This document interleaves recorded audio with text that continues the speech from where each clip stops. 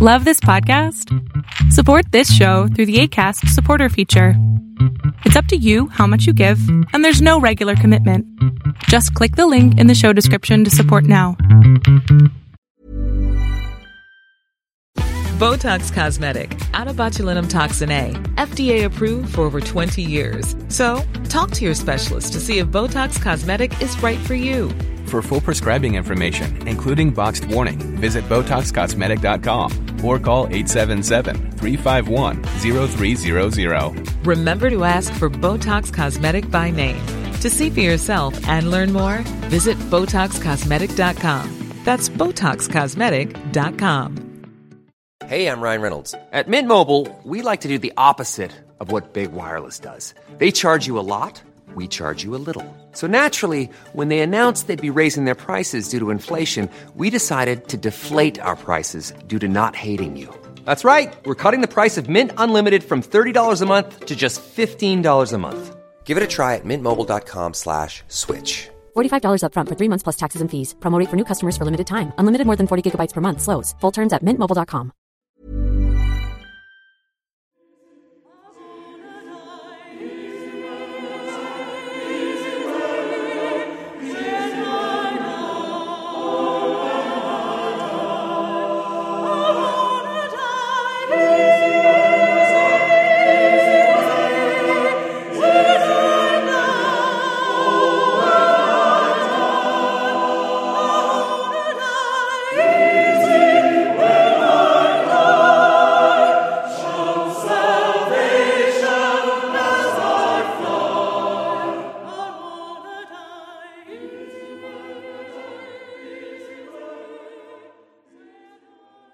Good evening, children of the night, and welcome. Well, I'm sorry to say I've run into a bit of a hiccup this week. Without diving too deep or burdening you with details, I've had some family things to take care of that have been taking up a lot of my attention. As a result, we're going to be taking a short break from our cross-country tour. I'm hoping to be back on the road again next week, but until then, we're going to dive straight into our fiction. Our first story for the evening comes from Liam Hogan. Liam Hogan is a London-based short story writer, the host of Liars League, and a Ministry of Stories mentor. His story, Anna, appears in Best of British Science Fiction 2016, and his twisted fantasy collection, Happy Ending Not Guaranteed, is published by Arachne Press.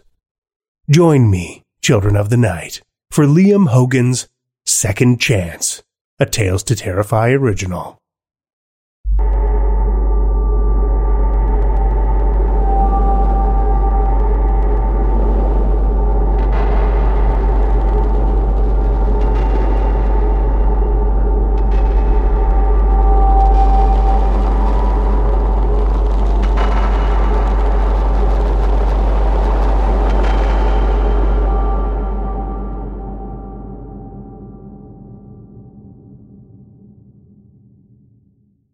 Your primal instincts react first.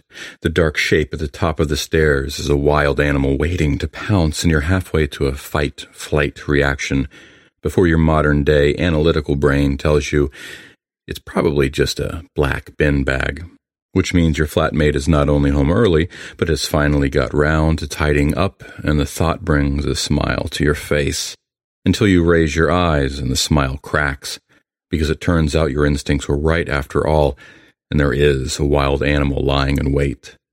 A pair of yellow alien eyes lock onto yours, and as you stare into the black pupils, your stomach churns, because the stench of the thing has finally invaded your nostrils, rank, rotting, but fearsomely alive, the smell of a carnivore in rut.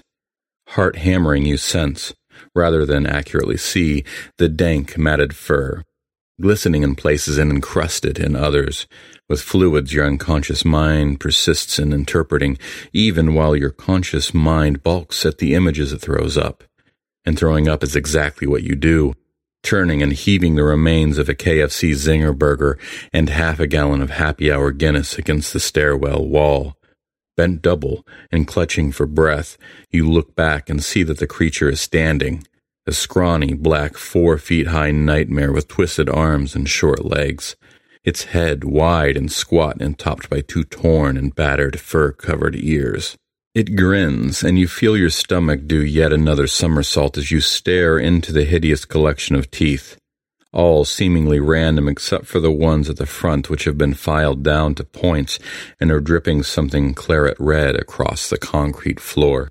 "Feeling better?" The creature growls. The skull-rattling pitch seems to bypass your ears altogether.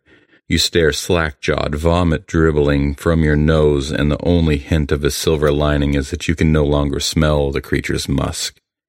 "Shall we continue our delightful conversation in comfort?" It pushes the door open, the door that should have been triple-locked, and slips inside, turning its head and giving you a wink as it vanishes. You unwind your befouled scarf and use it to wipe your mouth and chin before letting it drop. Laughter momentarily fills the stairwell as someone on one of the floors below enters or exits their flat, and you fight the urge to run as fast as you can down those stairs screaming for help.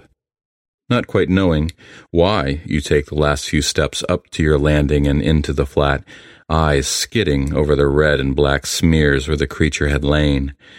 It's at your fridge, rummaging through the aged contents. A tube of mayonnaise is sniffed and dropped to the floor, where moments later a clawed foot splits it open, the off-white goo smearing across the distressed and worn linoleum. A yellowed, fridge-burnt lump of cheddar is tossed over its shoulder, hitting the wall. It bounces and tumbles back a short distance, outpacing the badly secured plastic wrap, which flutters down midway between the creature and the cheese's final resting place. A third of salami, its surface waxy with fat and spotted with mold, is prodded and then wolfed down, the dried, toughened meat making the tendons on the neck and jaw of the creature bulge like writhing snakes. It reaches back into the fridge and pulls out 2 red and white cylinders, throwing one in your direction. Your body burns with tension and every muscle tightens as the object flies towards you, and you instinctively reach out and clumsily catch. It's a can of Bud. "Cheers!" The creature laughs and, using a gnarled talon, rips the ring pull off, tilts back its head and crushes the can in its fist, the contents spraying into its gaping maw and over its face and onto the floor. You hold your can like a weapon, grasp desperately tight. "Now, Arnold Benjamin Walsh, let's have a little chat, shall we?" Although you top it by 2 feet, it's coming towards you with that terrifying grin, and a glint in its evil eyes, and you back up until your legs touch the dull gray sofa, at which point it barks, "Sit!" And there is nothing in this world or the next that you could ever do to resist. Its grin widens as it pulls across the beige street-scavenged computer chair and straddles it backwards. "No doubt you're wondering who or what I am. Well, that's not important. The important thing is what I can do for you," it says. "For me?" Your mind is spinning. This terrifying apparition wants to do you a favor? It nods. "You're up shit creek and paddle.com went bust a year ago. Your life is a disaster. It was just plain moribund, but now it's about to fragment into 1,000 pieces, and the shrapnel is going to rip you to shreds. Happy about that?" You start to rise, easy anger overcoming fear, doubts, and confusion. The creature's smile quickly vanishes, and a snarl later you find yourself firmly back on the sofa, the remote biting into your spine. "I mean, you pathetic little creep, that this life of yours has run its pitiful course. You're a faceless, meaningless cog whose outgoings have always exceeded your income, and with your recent tardiness and ineptitude, it's truly astonishing that you still have a job to hold down. You haven't been laid for 9 months, and then it was a pity shack, and oh boy, did she regret it later. You have no style. Your colleagues ignore you, and your family loathes you. 39 years old, and you're sleeping on the stained sofa of a poky little shared flat in an unfashionable part of town. And if you had any brains at all, you would have gotten rid of your flatmate's body before his putrefying innards seeped through the ceiling of the flat below. The floorboards. Oh, God, your best and only friend. The stupid, drunken argument and its unexpectedly lethal conclusion, brought back to vivid life by this evil apparition before you. For the past week you've managed to blot it out, to avoid coming home other than to collapse in a drunken stupor, a state you'd be in even now if it weren't high on adrenaline and hadn't heaved up the toxic contents of your stomach on the stairs. How did the creature know? I know a lot of things. I know that you'll claim it was an accident or self-defense, despite the murder evident in your heart. I know no jury will believe you, not after they hear how you emptied his wallet before stuffing him in the gap between the floors. I also know that Mrs. Howell in Flat 11 phoned the landlord not more than an hour ago, complaining about the smell. Oh, Christ, you gurgle as your shaky little house of cards collapses around you. Be calm, the creature says with a sneer. He's a lazy bastard and won't investigate until after the weekend, so you have a brief window of time to salvage your life, and I can help. Interested? Suspicious. You latch onto what sounds suspiciously like a sales pitch. Its laugh sends a gobbet of spittle flying across the IKEA coffee table and onto your sleeve. You glance down and shudder at the sight of a pink, fibrous strand of meat. It's not salami. Deal. Fuck with, you're doomed. A soft, middle-aged loser like you in a Category A prison? Suicide's a better option. Seriously. You slump, dejected. So, what can you do? Good question. The creature replies, claws scraping grooves in the floor as it spins the chair slowly back and forth. I could consume the evidence, but much as I like rotting flesh, you'd still have to get rid of the larger bones somehow, and forensics would have a field day with the remains. And supposing I did keep you out of jail, how exactly does that improve your shitty life? No. What I offer you is a second chance. A second chance? The creature ignores the lame echo and waits, eyes burrowing into yours. You try and hold its stare, but all you really want to do is disappear into the crack of the sofa. Then you pull back your shoulders and raise your head, a final act of defiance, though what you say is, "All right, I'll take it." At that, the creature reaches behind the back of its head and scratches thoughtfully. Yes, well, we rather thought you might. There is, however, a small problem. What do you have to offer in exchange? Your defiance crumbles as you rifle mentally through your scant possessions, which largely consist of a heap of unopened final demands and an ounce of resin that, now you come to think of it, was never strictly yours and was probably the cause of that heated and ultimately fatal argument with its true owner, your ex-flatmate. With a half-shrug, half-whimper, you offer up, "My soul?" The laughter is harsh and unforgiving. Your soul, that soiled shred of a thing that you don't believe in anyway? What value is that? Is it in any case already ours? Give or take a couple of years? And frankly, Mr. Walsh, we don't want it. We only value the souls of the innocent, the unblemished, the virtuous, souls that would otherwise never be ours. Confused, you cringe on the sofa. I don't know, then. What do you want? The creature's eyes gleam. Everything. Everything? You repeat. It nods. Everything. We want you to sign away all rights you have or think you may have under all possible scenarios, past, present, and future. Your soul included, of course, for what little that's worth. In return, we'll rewind your stupid mistakes, every last one of them, erase your petty failings, reset those missed opportunities, and give you a gentle nudge in the right direction, towards a better, more fulfilling life.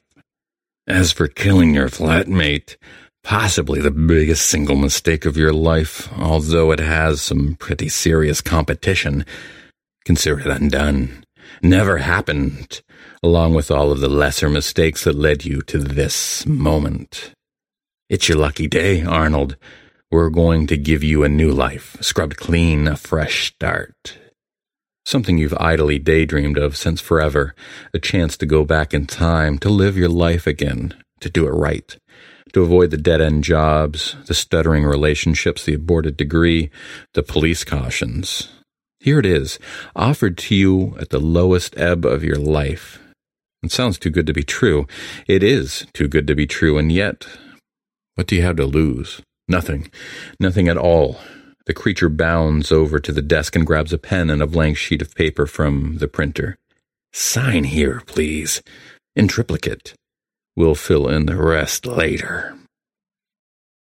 The glare of the lights hurts your eyes and your senses spin as you struggle, your limbs not cooperating.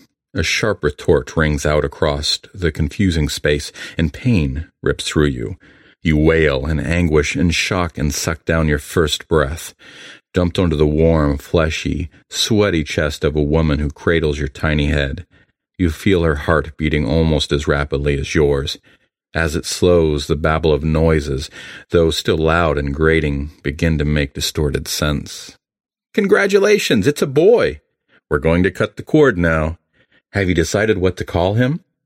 A stranger's voice booms out from the close by, the sound echoed by the vibration through your quaking body. John. He's a John, like his father. But that's not right. That's not your name. You think as the voice hardens, a grim determination evident even in your infant ears. And just like his father, he's going to be a priest.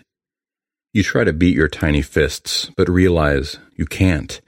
You have neither the strength nor the coordination, so instead you try to shout, to tell them there's been a mistake, that you've been cheated, that this isn't you, that this isn't your mother, that your name is Arnold, not John, that you don't turn out to be a priest. How could you ever turn out to be a priest? That this is not the fresh start you've been promised. But nothing comes, except for gasping wails, and as the nurses fluster around you, you realize you can no longer understand what they're saying, that you no longer have the words you wanted to shout, and all you can do is scream, and scream, and scream.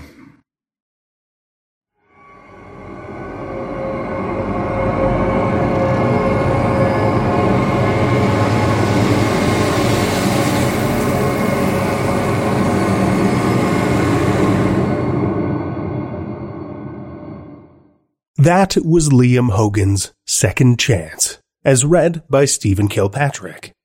Stephen Kilpatrick is the former host of Tales to Terrify. He works supporting assistive technologies for special education students and is currently working towards a role in information assurance. Thank you, Stephen. If you're looking for plump lips that last, you need to know about Juvederm lip fillers. With Juvederm Volbella XC and Juvederm Ultra XC, your lip look, whether it's subtle or bold, can last up to 1 full year with optimal treatment and no additional maintenance. Find a licensed specialist and see if it's right for you at Juvederm.com today. That's JUVEDERM.com.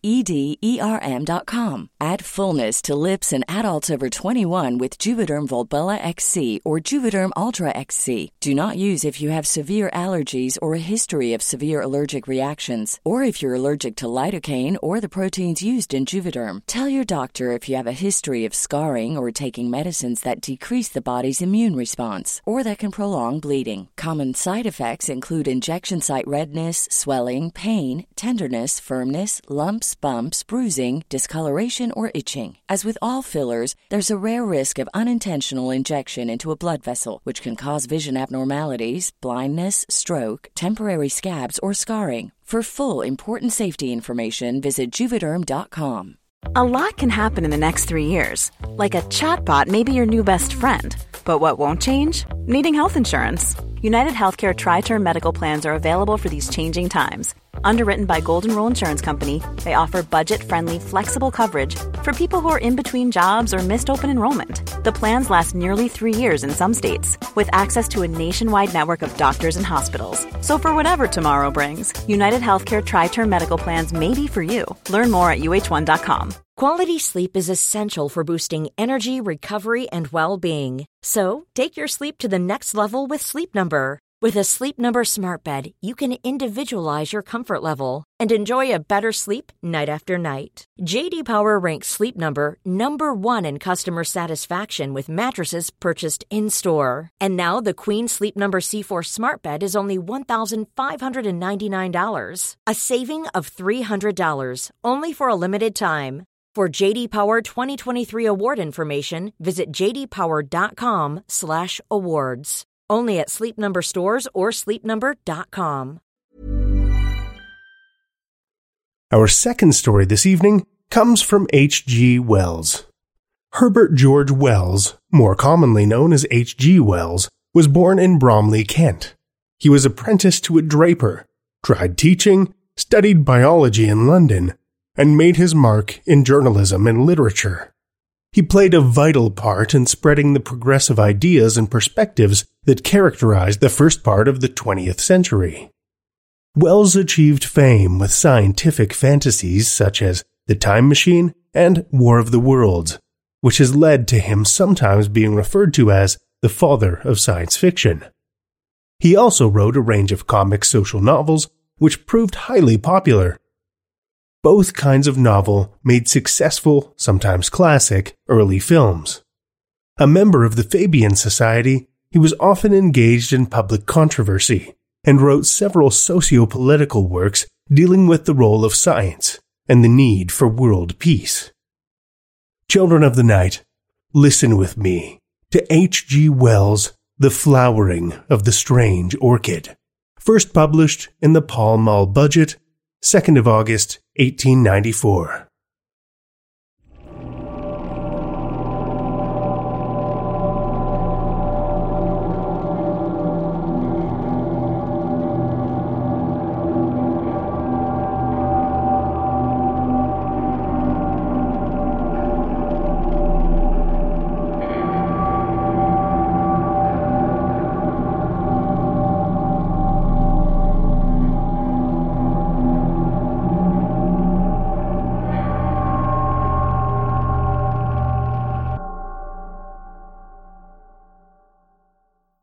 The buying of orchids always has in it a certain speculative flavor. You have before you the brown, shriveled lump of tissue, and for the rest, you must trust your judgment, or the auctioneer, or your good luck, as your taste may incline. The plant may be moribund or dead, or it may be just a respectable purchase, fair value for your money. Or perhaps, for the thing has happened again and again, there slowly unfolds before the delighted eyes of the happy purchaser, day after day, some new variety, some novel richness, a strange twist of the labellum, or some subtler coloration or unexpected mimicry. Pride, beauty, and profit blossom together on one delicate green spike, and, it may be, even immortality. For the new miracle of nature may stand in need of a new specific name, and what so convenient as that of its discoverer? John Smithia. There have been worse names. It was perhaps the hope of some such happy discovery that made Winter Wedderburn such a frequent attendant at these sales. That hope, and also, maybe, the fact that he had nothing else of the slightest interest to do in the world. He was a shy, lonely, rather ineffectual man, provided with just enough income to keep off the spur of necessity, and not enough nervous energy to make him seek any exacting employments. He might have collected stamps or coins, or translated Horace, or bound books, or invented new species of diatoms. But, as it happened, he grew orchids. and had one ambitious little hothouse. "I have a fancy," he said over his coffee, "that something is going to happen to me today." He spoke as he moved and thought, slowly. "Oh, don't say that," said his housekeeper, who was also his remote cousin. For something happening was a euphemism that meant only one thing to her. "You misunderstand me. I mean nothing unpleasant, though what I do mean I scarcely know. Today," he continued, after a pause, "Peters are going to sell a batch of plants from the Andamans and the Indies. I shall go up and see what they have. It may be that I should buy something good unawares. That may be it." He passed his cup for his second cupful of coffee. "Are these things collected by that poor young fellow you told me of the other day?" asked his cousin as she filled his cup. "Yes," he said, and became meditative over a piece of toast. "Nothing ever does happen to me," he remarked presently, beginning to think aloud. "I wonder why. Things enough happen to other people. There is Harvey. Only the other week, on Monday, he picked up 6 pence. On Wednesday, his chicks all had the staggers. On Friday, his cousin came home from Australia. And on Saturday, he broke his ankle. What a whirl of excitement! Compared to me, I think I would rather be without such excitement," said his housekeeper. "It can't be good for you. I suppose it's troublesome. Still, you see, nothing ever happens to me. When I was a little boy, I never had accidents. I never fell in love as I grew up, never married. I wonder how it feels to have something happen to you, something really remarkable. That orchid collector was only 36, 20 years younger than myself, when he died. And he had been married twice and divorced once. He had malaria fever 4 times, and he had broke his thigh. He killed a Malay once. And once he was wounded by a poisoned dart, and in the end he was killed by jungle leeches. It must have been all very troublesome. But then it must have been very interesting, you know? Except, perhaps, the leeches." "I'm sure it was not good for him," said the lady with conviction. "Perhaps not." And then Wedderburn looked at his watch. 23 minutes past 8. I am going up by the 11:45 train, so that there is plenty of time. I think I should wear my alpaca jacket. It is quite warm enough. And my grey felt hat and brown shoes. I suppose—" He glanced out the window at the serene sky and sunlit garden, and then nervously at his cousin's face. "I think you had better take an umbrella if you are going to London," she said, in a voice that admitted of no denial. "There's all between here and the station coming back."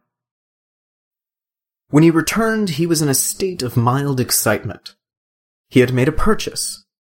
It was rare that he could make up his mind quickly enough to buy, but this time he had done so. "There are vandas," he said, "and a dendrobe and some paleonophis." He surveyed his purchases lovingly as he consumed his soup. "Indeed. How busy I shall be tomorrow. I must see tonight just exactly what to do with these things, and tomorrow I shall set to work." They found poor Banton lying dead, or dying, in a mangrove swamp. I forget which. He began presently again. "With one of these very orchids crushed under his body. He had been unwell for some days with some kind of native fever, and I suppose he fainted. These mangrove swamps are very unwholesome. Every drop of blood, they say, was taken out of him by the jungle leeches. It may be that very plant that cost him his life to obtain. I think none the better of it for that." "Men must work though women may weep," said Wedderburn with profound gravity. "Fancy dying away from every comfort in a nasty swamp. Fancy being ill of fever with nothing to take but chlorodyne and quinine. If men were left to themselves, they would live on chlorodyne and quinine, and no one round you but horrible natives. They say that the Adaman Islanders are the most disgusting wretches, and, anyhow, they can scarcely make good nurses, not having the necessary training, and just for people in England to have orchids. I don't suppose it was comfortable, but some men seem to enjoy that kind of thing, said Wedderburn. Anyhow, the natives of his party were sufficiently civilized to take care of all his collection until his colleague, who is an ornithologist, came back again from the interior, though they could not tell the species of the orchid and had let it wither. And that makes these things more interesting. It makes them disgusting. I should be afraid of some of the malaria clinging to them. And just think, there has been a dead body lying across that ugly thing. I never thought of that before. There, I declare I cannot eat another mouthful of dinner. I will take them off the table if you like, and put them in the window seat. I can see them just as well there. The next few days he was indeed singularly busy in his steamy little hothouse, fussing about with charcoal, lumps of teak, moss, and all the other mysteries of the orchid cultivator.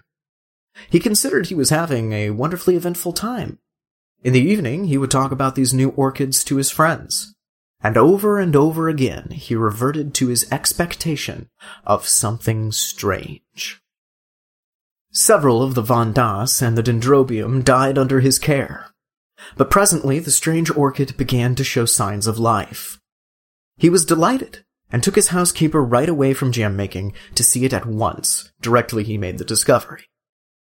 "That is a bud," he said, "and presently there will be a lot of leaves there, and those little things coming out here are aerial rootlets." "They look to me like little white fingers poking out of the brown," said his housekeeper. "I don't like them." "Why not?" "I don't know. They look like fingers trying to get at you. I can't help my likes and dislikes." "I don't know for certain, but I don't think there are any orchids I know that have aerial rootlets quite like that. It may be my fancy, of course. You see, they are a little flattened at the ends." "I don't like 'em," said his housekeeper, suddenly shivering and turning away. "I know it's very silly of me, and I'm very sorry, particularly as you like the thing so much, but I can't help thinking of that corpse." "But it may not be that particular plant. That was merely a guess of mine." His housekeeper shrugged her shoulders. "Anyhow, I don't like it," she said. Wedderburn felt a little hurt at her dislike to the plant, but that did not prevent his talking to her about orchids generally, and this orchid in particular, whenever he felt inclined. "There are such queer things about orchids," he said one day. "Such possibilities of surprises. You know, Darwin studied their fertilization, and showed that the whole structure of an orchid flower was contrived in order that moths might carry the pollen from plant to plant. Well, it seems that there are lots of orchids known the flower of which cannot possibly be used for fertilization in that way. Some of the cypripediums, for instance, there are no insects known that can possibly fertilize them, and some of them have never been found with seed." "But how do they form new plants?" "By runners and tubers, and that kind of outgrowth. That is easily explained. The puzzle is, what are the flowers for? Very likely," he added, "my orchid may be something extraordinary in that way. If so, I shall study it. I have often thought of making researches as Darwin did, but hitherto I have not found the time, or something else has happened to prevent it. The leaves are beginning to unfold now. I do wish you would come and see them." But she had said that the orchid house was so hot it gave her the headache. She had seen the plant once again, and the aerial rootlets, which were now, some of them more than a foot long, had unfortunately reminded her of tentacles reaching out for something, and they got into her dreams, growing after her with incredible rapidity. So that she had settled to her entire satisfaction that she would not see that plant again, and Wedderburn had to admire its leaves alone. They were of the ordinary broad form, and a deep glossy green, with splashes and dots of deep red towards the base. He knew of no other leaves quite like them. The plant was placed on a low bench near the thermometer, and close by was a simple arrangement by which a tap dripped on the hot water pipes and kept the air steamy. And he spent his afternoons now with some regularity, meditating on the approaching flowering of this strange plant. And at last the great thing happened. Directly he entered the little glass house, he knew that the spike had burst out, although his great Paleonothis laui hid the corner where his new darling stood. There was a new odor in the air, a rich, intensely sweet scent that overpowered every other in that crowded, steaming little greenhouse. Directly he noticed this, he hurried down to the strange orchid. And behold! The trailing green spikes bore now 3 great splashes of blossom, from which this overpowering sweetness proceeded. He stopped before them in an ecstasy of admiration. The flowers were white, with streaks of golden orange upon the petals. The heavy labellum was coiled into an intricate projection, and a wonderful bluish purple mingled there with the gold. He could see at once that the genus was altogether a new one. And the insufferable scent! How hot the place was! The blossoms swam before his eyes. He would see if the temperature was right. He made a step towards the thermometer. Suddenly everything appeared unsteady. The bricks on the floor were dancing up and down. Then the white blossoms, the green leaves behind them, the whole greenhouse, seemed to sweep sideways and then in a curve upward. At 4:30, his cousin made the tea, according to their invariable custom. But Wedderburn did not come in for his tea. "He is worshipping that horrid orchid," she told herself, and waited 10 minutes. "His watch must have stopped. I will go and call him." She went straight to the hothouse, and, opening the door, called his name. There was no reply. She noticed that the air was very close, and loaded with an intense perfume. Then she saw something lying on the bricks between the hot water pipes. For a minute, perhaps, she stood motionless. He was lying, face upward, at the foot of the strange orchid. The tentacle-like aerial rootlets no longer swayed freely in the air, but were crowded together, a tangle of grey ropes, and stretched tight with their ends closely applied to his chin, and neck, and hands. She did not understand.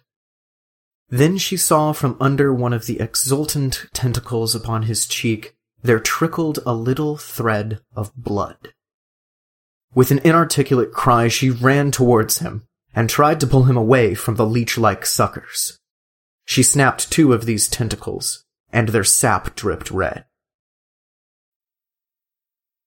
Then the overpowering scent of the blossom began to make her head reel. How they clung to him! She tore at the tough ropes, and he and the white inflorescence swam about her.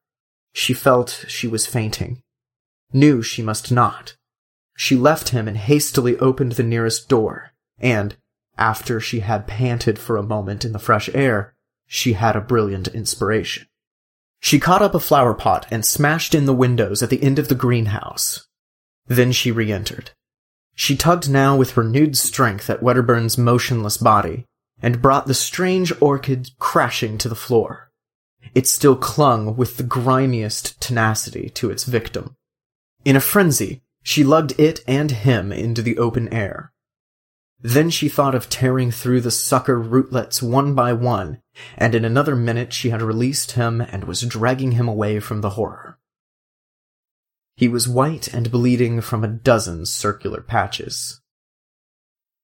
The odd-job man was coming up the garden, amazed at the smashing of glass, and saw her emerge, hauling the inanimate body with red-stained hands. For a moment he thought impossible things. "Bring some water," she cried, and her voice dispelled his fancies. When, with unnatural alacrity, he returned with the water, he found her weeping with excitement, and with Wedderburn's head upon her knee, wiping the blood from his face. "What's the matter?" said Wedderburn, opening his eyes feebly and closing them once again. "Go and tell Annie to come out here to me, and then go for Dr. Hatton at once," she said to the odd-job man, so soon as he brought the water, and added, seeing he hesitated, "I will tell you all about it when you come back." Presently, Wedderburn opened his eyes again, and, seeing that he was troubled by the puzzle of his position, she explained to him, "You fainted in the hothouse." "And the orchid?" "I will see to that," she said. Wedderburn had lost a good deal of blood, but beyond that he had suffered no very great injury. They gave him brandy mixed with some pink extract of meat, and carried him upstairs to bed.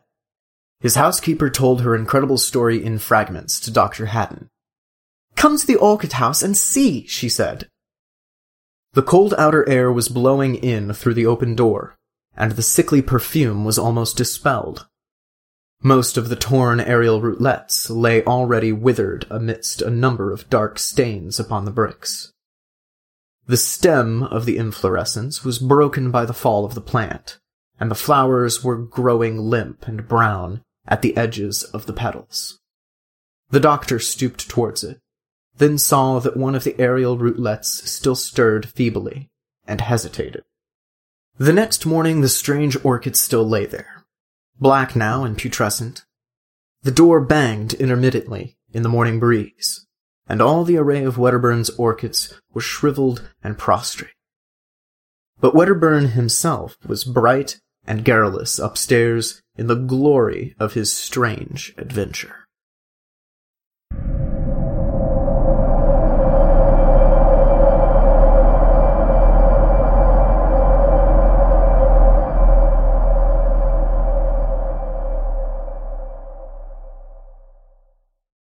That was H.G. Wells' The Flowering of the Strange Orchid, as read by Austin Gregg. Former IT guy turned spec-fic writer and librarian, Austin Gregg lives in Independence, Missouri. Coincidentally, his hometown was also hometown to not only Harry S. Truman, but two of his favorite fantasy authors, Jim Butcher and Margaret Weiss. Both large inspirations in him giving this writing thing a shot. When he isn't writing, reading, or teaching digital literacy classes, he can be found playing Dungeons & Dragons with his partner, friends, and a pride of small domestic lions. Thank you, Austin. Well, children of the night, the hour is late, and we've run out of stories to tell. For now. If you haven't already, we'd love your support over on Patreon or via PayPal on our website. Tales to Terrify is free to listen to, but it isn't free to produce. Bringing you quality stories week after week is a labor of love and terror for all of us. And a small donation goes a long way. Go to patreon.com/Tales to Terrify or donate via PayPal through the link near the bottom of our homepage, talestoterrify.com. Also, like us or leave a review on Apple Podcasts or wherever you listen to podcasts. Reviews help keep us on the charts, so we can worm our way into the ears of new listeners. Our show is produced by our editors Seth Williams and Pete Morcellino, and myself, Drew Sebastini, with assistance from Meredith Morgenstern and Julia Zellman, and theme music by Diane Severson. Tales to Terrify is distributed under a Creative Commons Attribution, Non-Commercial, No Derivatives license. Join us again next week as we burrow under your skin with more Tales to Terrify.